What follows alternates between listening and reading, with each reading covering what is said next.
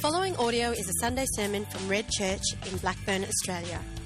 For more information about the church and its ministry, please go to www.redchurch.org.au.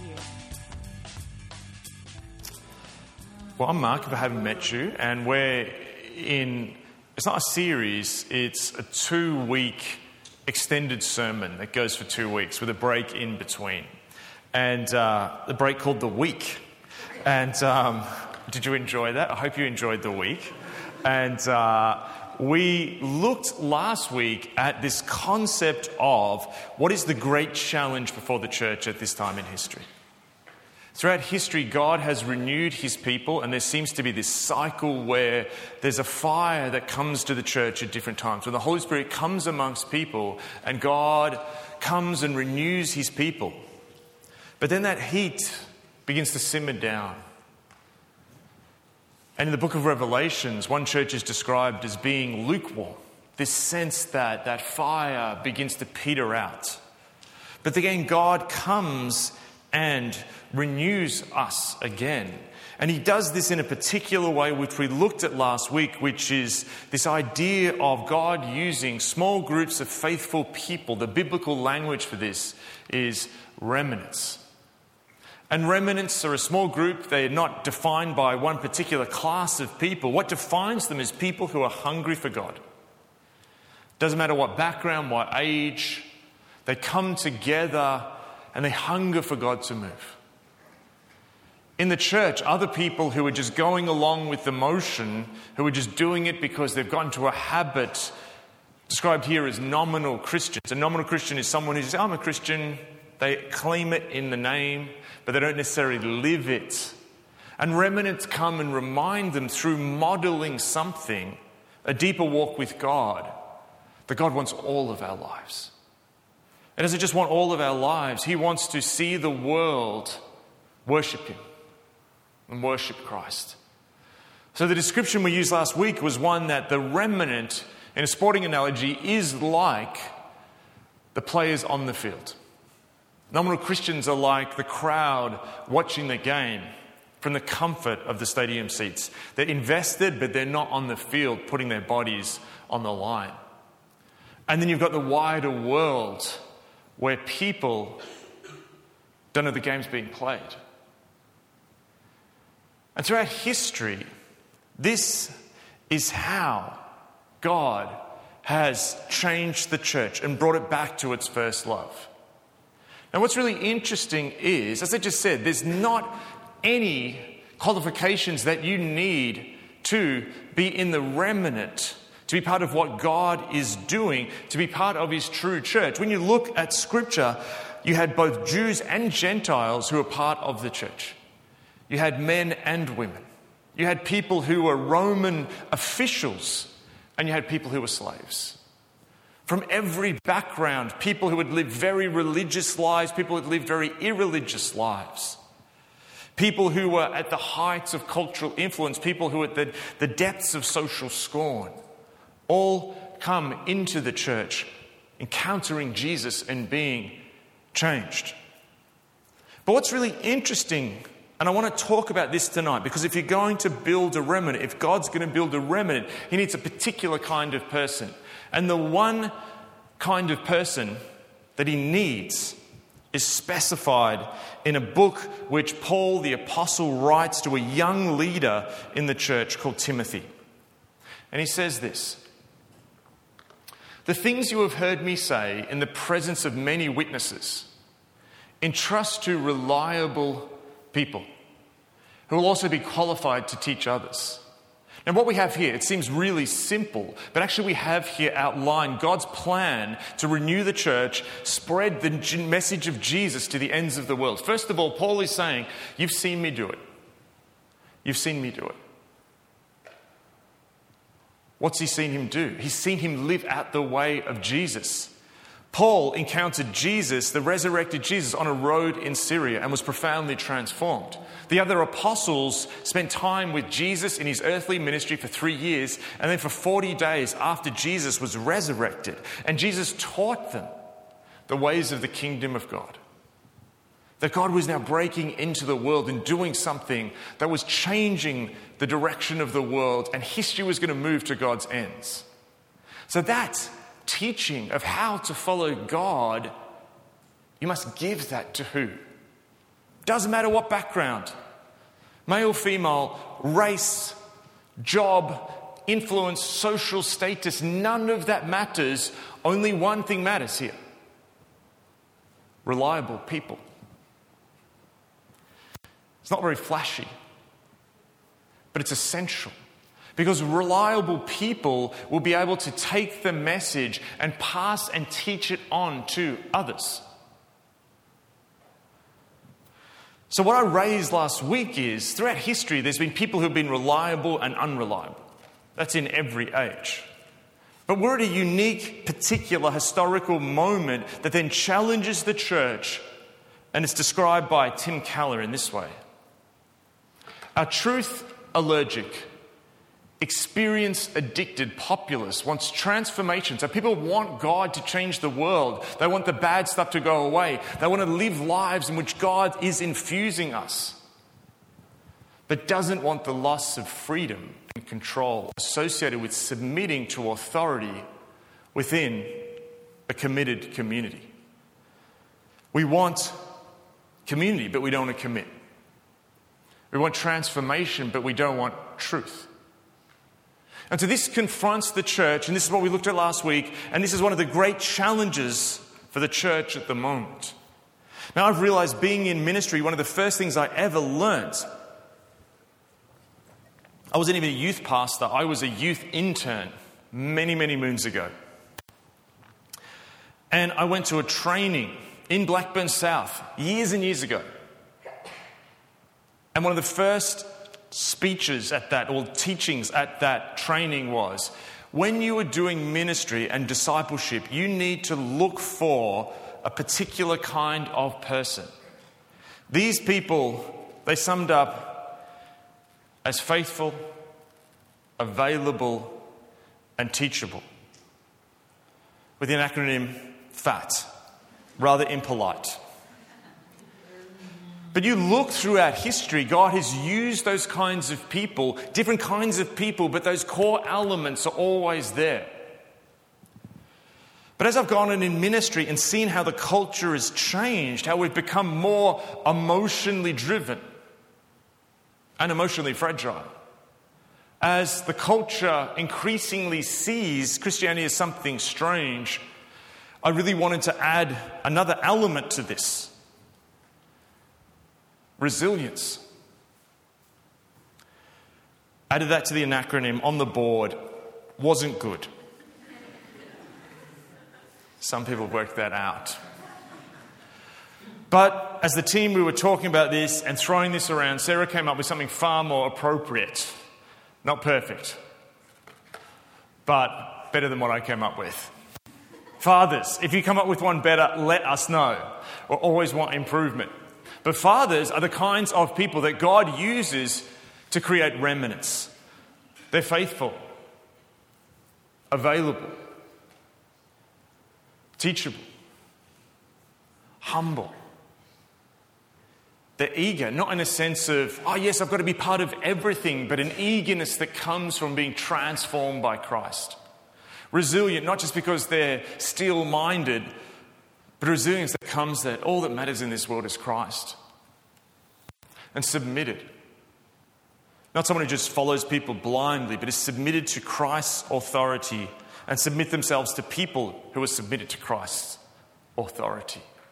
These are the kinds of human foundations out of which remnants come. And they're not human, they've been transformed by God's Spirit. But this is the kinds of people God is looking for. So to explore this more, I'm going to get you to turn to, this Bible's in front of you, I'm going to read it out, Colossians chapter 3. Colossians is a book written to a church in the early church. It's teaching around the kinds of people that God uses. It's got some really interesting language in it. I'm going to take it apart, but we'll just read it first. We're just going to read the first sort of few verses, first 10 verses.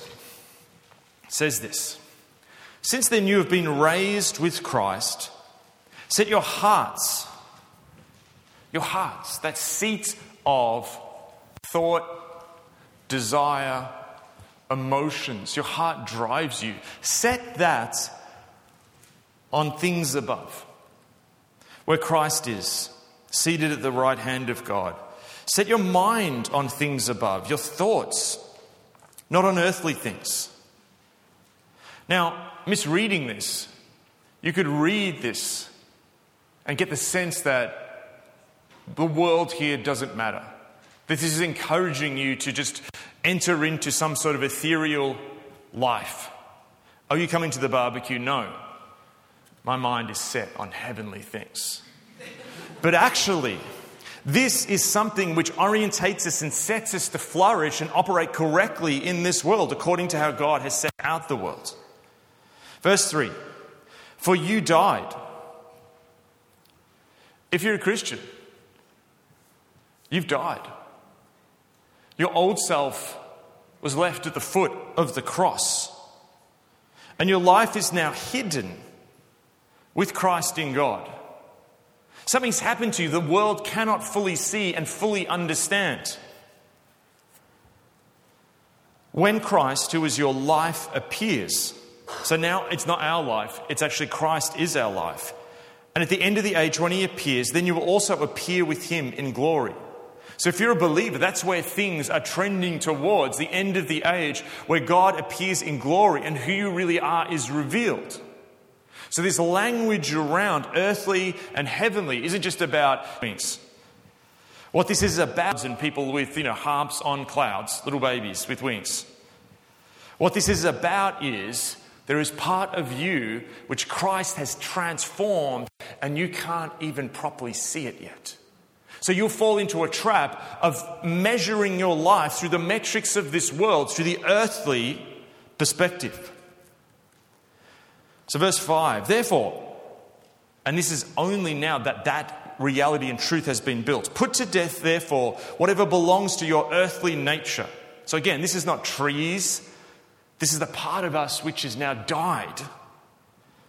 "Sexual immorality, impurity, lust, evil desires, and greed, which is idolatry.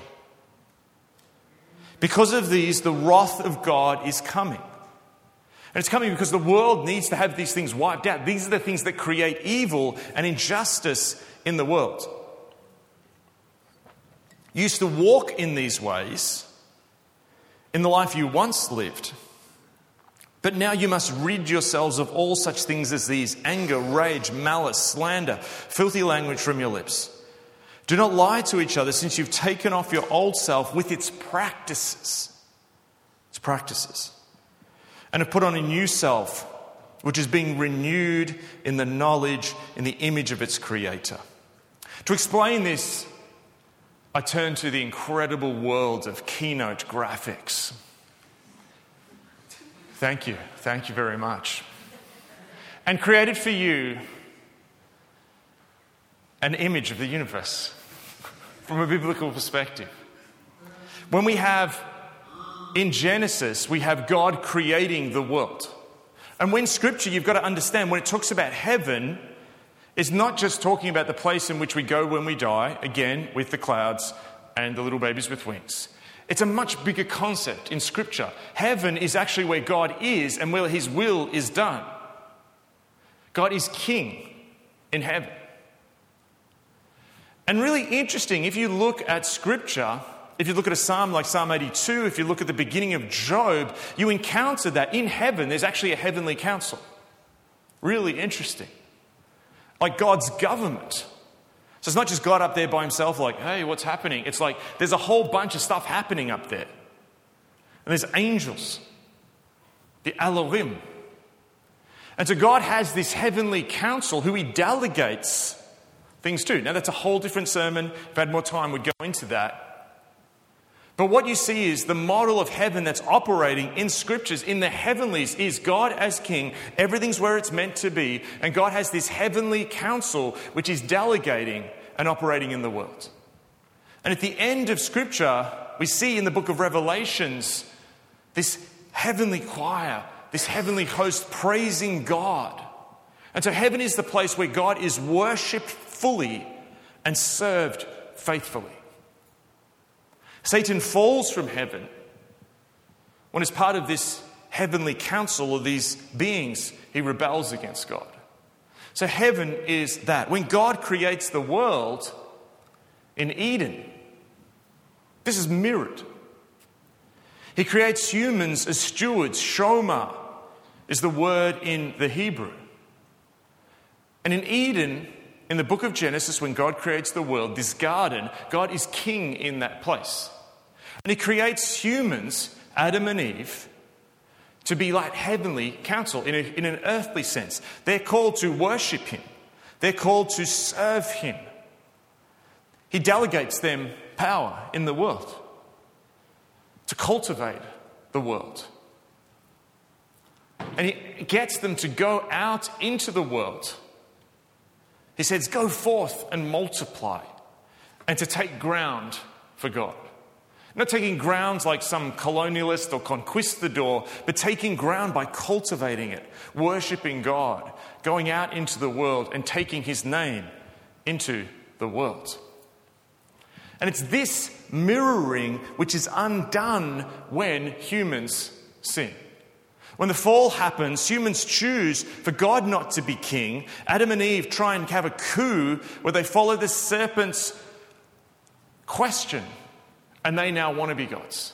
They want to rise above their station. And so this reality that you were created in the image of God is also held against the reality that we as humans have sinned and fallen short of the glory of God. But on the cross, Jesus overcomes that sin. He dies paying the price for us breaking the world, for our sin, for our rejection of his reign and rule. And Jesus rises from the tomb, pointing to the fact that God will still have his way. And at the end of the age, the world is where heaven and earth come together. And we see this in the end of Revelation, where the New Jerusalem comes from the heavens. Heaven and earth are reunited. And humans again worship and sing God's praises. The world is as it's meant to be. This is where things are going. This is your true identity, even if you don't feel it, is what Colossians is saying. So in this place, you see in the book of Genesis, a number of things are given to humans as ways of sacred patterns of worship. Yes, we just worship. We just sang. The piano was played. We sang and we worship God, and that is worship. But the book of Romans says that their lives are to be given as worship, your bodies as living sacrifices. And in Genesis, we see God give instruction, and obedience is asked of humans. He says, do not eat of the tree of the knowledge of good and evil. Instead, eat of the tree of life. Time. After the seventh day, God rests and has Sabbath. So we see this ordering of time, where time is sacred. We see God give people this rule to go into the world and have work and responsibility. That these things are good. Humans are tasked with a vocation. And this is sacred, and this is worship. They're told to go forth and multiply, to have children, to procreate, to go into the world. This is an act of spiritual worship. Adam and Eve are created, the first human community.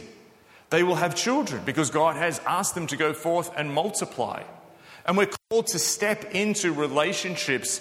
And I use the word fellowship here because it means so much more than just community. Fellowship is community lived under the lordship of God, where God's Spirit flows through it. He gives them a purpose and a plan. They are called to be his image bearers in the world. And so these things we see in Scripture, in Genesis, given to humanity.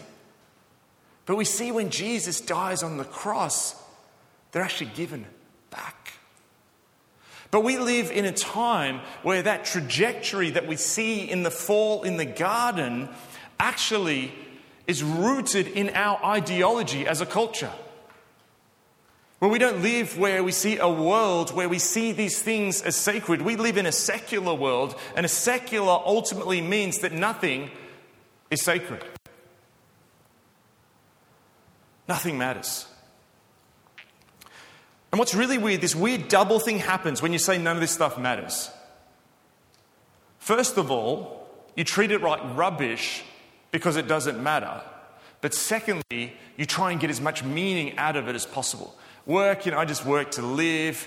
Work's nothing. This job's boring, but I wish it was meaningful. I wish I had a proper job which just made me feel alive. So we either become completely passive and slack, or we work ourselves to the bone. Time, there's this sense where we desperately churn through time, downloading endless series, looking at our phones. The new iOS update now tells you how long you spend on your phone. Who's been horrified when they get their little update? But then there's this desperate sense that we wish to rest well. Procreation, sex, means nothing in our world. We throw it away. It's meaningless, just some exchange. But yet our culture overloads and sees it as absolute meaning, and you can't even talk about it. No one mentioned it. Shh, Christians don't mention it. Why? Because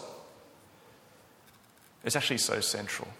Because we're trying to squeeze out of it transcendence in a secular world, because a secular world says nothing is transcendent. So we're going to find transcendence in relationships. We're going to find transcendence in what's my purpose. We're going to find transcendence in we don't want to have anyone tell us what to do. We don't want instruction and obedience. No one tell us what to do. We're individuals. Yet then we're all looking up lifestyle blogs on what to do.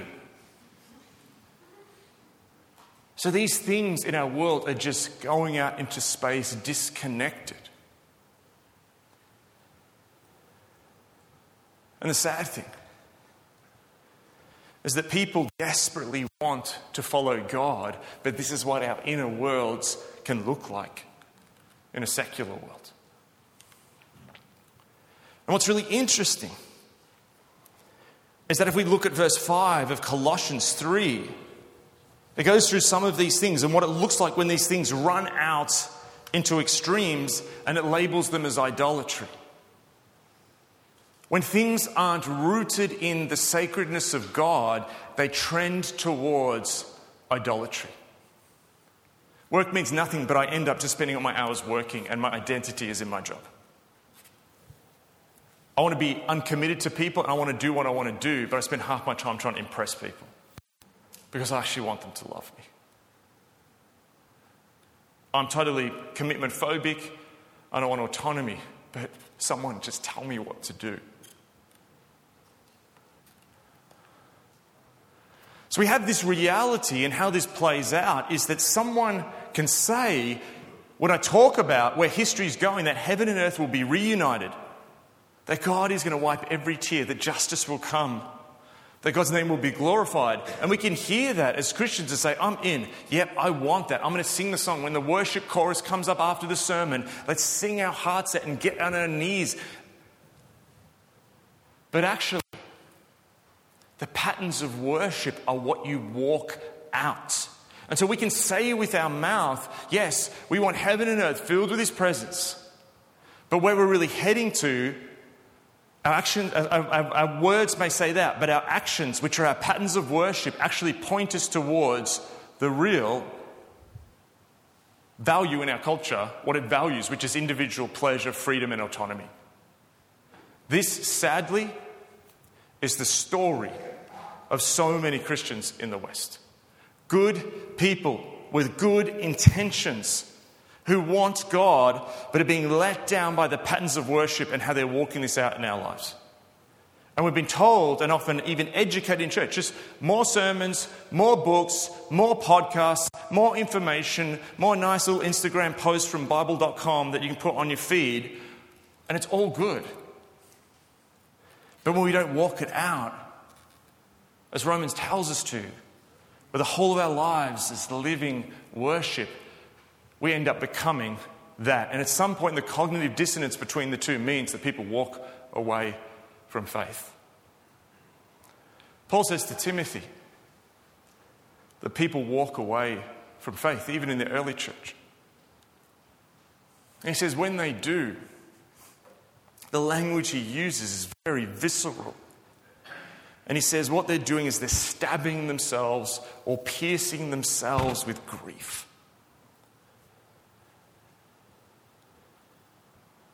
And some of the grief people feel around their faith is actually not around their faith.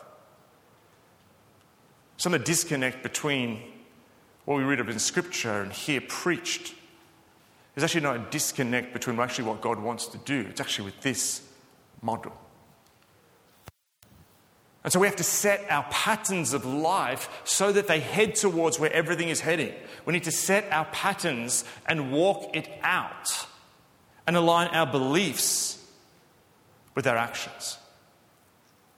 This is absolutely essential to the creating of a remnant. And so it doesn't matter where you are on these things. It doesn't matter if you're sitting here and you're like, man, you got me. I'm just working my butt off and I'm finding my identity in work. What matters is if you want to move that back towards bringing into a sacred pattern. All right, God, take it. I want to give this to you. You might be a complete people pleaser, addicted to what everyone thinks of you. You might be here actually just completely isolated. Wherever you are with relationships and fellowship, what matters is that you're determined and eager to return that to a sacred pattern of worship. So what faith then becomes when we walk these things out, and what worship does, and we have to see what worship is actually something we repeatedly do to align our hearts again with where God wants to take us. And it's interesting, all of these things do something. When we walk towards them all, they build faithfulness in us. They build faithfulness in us. So that means God is going to allow some of these things to still be temptations for some people in this room. You're going to face the temptation to run from work or lose yourself in work. You're going to find yourself tempted. And God's going to allow that for a time because what he wants to do is build faithfulness in you. And it's the victory of small wins as you build yourself into a person who is reliable. And we've been so taught that we have to feel good and that it's going to feel good. When we push into some of these patterns and they don't feel good straight away, we think that something's going wrong. But that's exactly what it's meant to be. No one goes to the gym and expects it to feel good. This is the exact same principle at play. So what I want to do is I want to give you 5 biblical ways then of taking ground and creating patterns in your life that actually move you towards embracing the new creation that you are in Christ. And they're all really simple. The first one is this. Don't get entangled in civilian affairs. Paul says to Timothy, join with me in suffering. Join with me in suffering. Like a good soldier of Christ Jesus. No one serving as a soldier gets entangled in civilian affairs, but rather tries to please his commanding officer. People in the military understand that they're under a different chain of command. They understand that they've signed up to serve. They're following a different way. And so Paul deliberately uses this metaphor to communicate to Timothy as a young Christian who is stepping into influence, you need to not think of yourself as a civilian. Some of us here are trying to do faith and we think of ourselves as civilians. Hugh Mackay, in his book Advance Australia Aware, tells the story of being at a dinner party in Sydney with a very intelligent woman who for 2.5 hours or something speaks to him about her tiles. And he says this is what Australia's become, where we can just talk about these things which ultimately don't matter for hours and hours on end. Now, there's nothing wrong with tiles. But you live in a world which is going to fill your lives with opportunities to lose yourself in civilian matters. You're a soldier of Christ. When you see yourself as a soldier, you start to think differently about the world and what God is doing. It changes your identity. And God's called you into his army. The second one is really key. Stop. What the heck are you talking about? In Genesis 39, there is the story of Joseph. Joseph has been taken to Egypt. He's an Israelite. He's been called to work in the house of an Egyptian official called Potiphar. Now, it says a couple of things. One day, Joseph is at Potiphar's house. Potiphar isn't there. No one else is at the house except Potiphar's wife. And that's another detail. It says Joseph was a bit of a spunk. And home alone with Potiphar's wife, Joseph, bit of a spunk, is not a good situation. One day he went into the house to attend his duties, and none of the household servants were inside. She, Potiphar's wife, caught him by his cloak and said, "Come to bed with me." But he left his cloak in her hand, and this is the point. Point number 2. And ran out of the house. This is not super spiritual.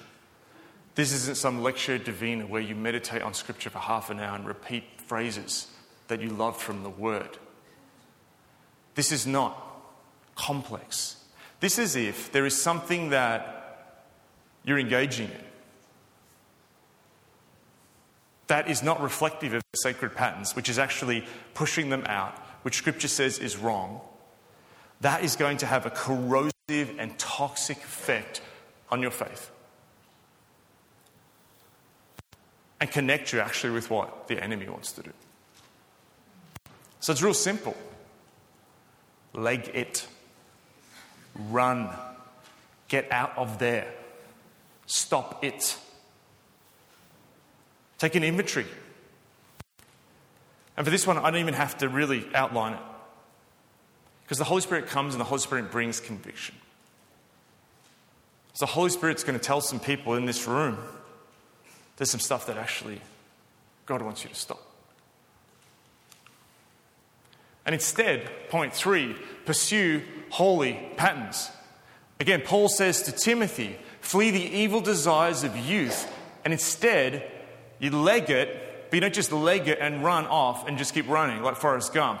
What you do is you then pursue something. So it's not just running away, it's running. Yeah, you've got to keep on running, but now you're actually pursuing something.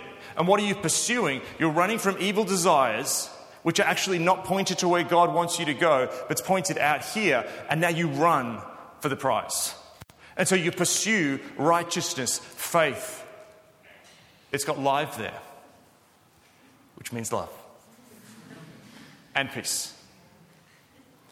So what are the patterns which you now, after putting down some things, you now have to pursue? And again, these don't have to be complex.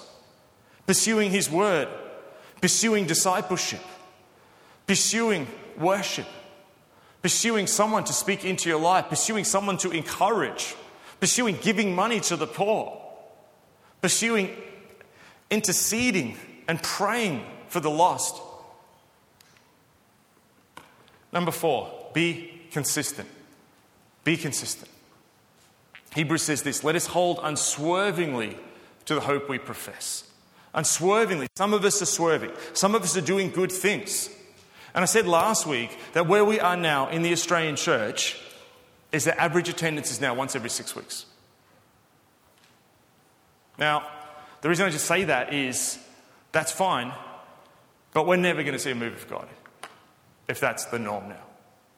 Now, I don't believe that God's not going to move. I actually believe that God's going to move.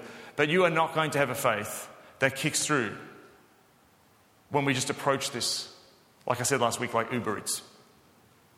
That actually One of the great challenges we have in this church is lots of people want to get into discipleship groups, and we want to start lots of discipleship groups, but we have to end lots of discipleship groups because they actually become completely unfeasible, because there are some groups we've had literally 13 people in them, and on average they have 2 to 1 people every week coming. It just doesn't work. We can't do this stuff without actually pursuing it. So some people are doing good stuff. You just need to be consistent now. And consistency builds faithfulness. Consistency builds a remnant. Consistency builds the reliable nature. You don't have to do this. Ask the Holy Spirit to make you reliable and consistent and faithful. And lastly, fan into flame. I love this. Paul again speaking to Timothy. Fan into flame the gift of God, which is in you through the laying on of my hands. Some of you, Paul here has laid his hands on Timothy and prayed a gift into Timothy. Some of you did not have weren't laid your hands on by Paul, but you've actually been in prayer meetings at different times where someone has prayed something on you and God's done something in your life. Some it wasn't someone laying hands on, but maybe it was the end of that service. Maybe it was that small group. Maybe it was that camp. Maybe it was that conference. Maybe that was that moment that God spoke to you. But that fire has just become like that little pilot light that's hitting your gas water, and you don't realize it goes off until one day you have a cold shower. And so what this says is, Timothy, you've got this gift. For the Spirit God does not make us timid, but gives us power, love, and self-discipline. You don't have to be self-disciplined in your own strength. God's Spirit is going to make you self-disciplined, but you've got to want it, and you've got to step into it, and you've got to actually flame that fire. You are gifted and given gifts by the Spirit. Use them. Fan them into flames. Move forward. Set patterns which creates this place where God wants to move through you. God, at this moment, I believe with all my heart, wants to build remnants in the West. He wants to build remnants amongst this time where people are commitment phobic, because he wants to move again. And he's seen challenges like this before, and he's not going to be beaten by this challenge, because this challenge is actually not even that big compared to what other places and times have faced. But this is still a challenge. And so we are at this time, the prayer, and I'll let you in on something. The prayer that I'm praying every single morning is this. God, give Red 100 people who are faithful, available, teachable, humble, eager, resilient, and submitted. Give Red 100. It doesn't matter if they've got university degrees, where they come from, what they look like, what they do. It doesn't matter. Give Red 100 of these. Because this is what God needs to build a remnant. And actually, this then is an invitation to step into this. This is an invitation. This doesn't happen in a moment like this. This is something you've got to actually walk out. So we as a church are going to build around this. We're thinking of different ways. How do we do groups differently when people are less committed? We're not going to make them like every 14 weeks and you just turn up and that's it. We're actually going to look at ways of how we build these values and allow the Spirit of God to actually transform us into what he wants to do at this time. That is the direction we're going. This is an invitation to step into it. And you know what? With Christ, all things are possible. And you can do this. You know why? Because this is actually who you are. And you see this and you go, oh my gosh, that's so distant from me. Don't believe the lies of the enemy, because yourself in the new creation that God has made you on the cross, you can't see it properly right now. So you've actually got to walk it out.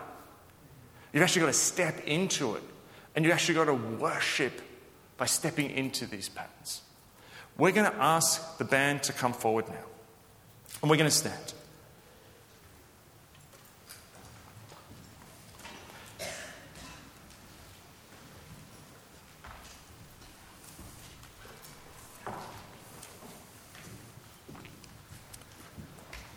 And we're going to ask the Holy Spirit to come. We're going to ask the Holy Spirit to speak. And the Spirit's already been here and moving. The Spirit is everywhere. But we're going to ask the Holy Spirit to come and do his work amongst us. So come, Holy Spirit, now. Father, I thank you that there are people in this room who want to be that Father acronym. We're exhausted and tired of running our own game. We're exhausted by the absolute meaninglessness of secularism, which says nothing is sacred when everything is sacred. Father, show us how to use the whole of our lives as worship to you. So, Father, what I'm just going to ask now is any of those 5 things, if there's some stuff that people need to put down, if there's stuff some people need to pursue, if there's stuff that we need to fan into flame or give consistency, Holy Spirit, just begin to do your work now.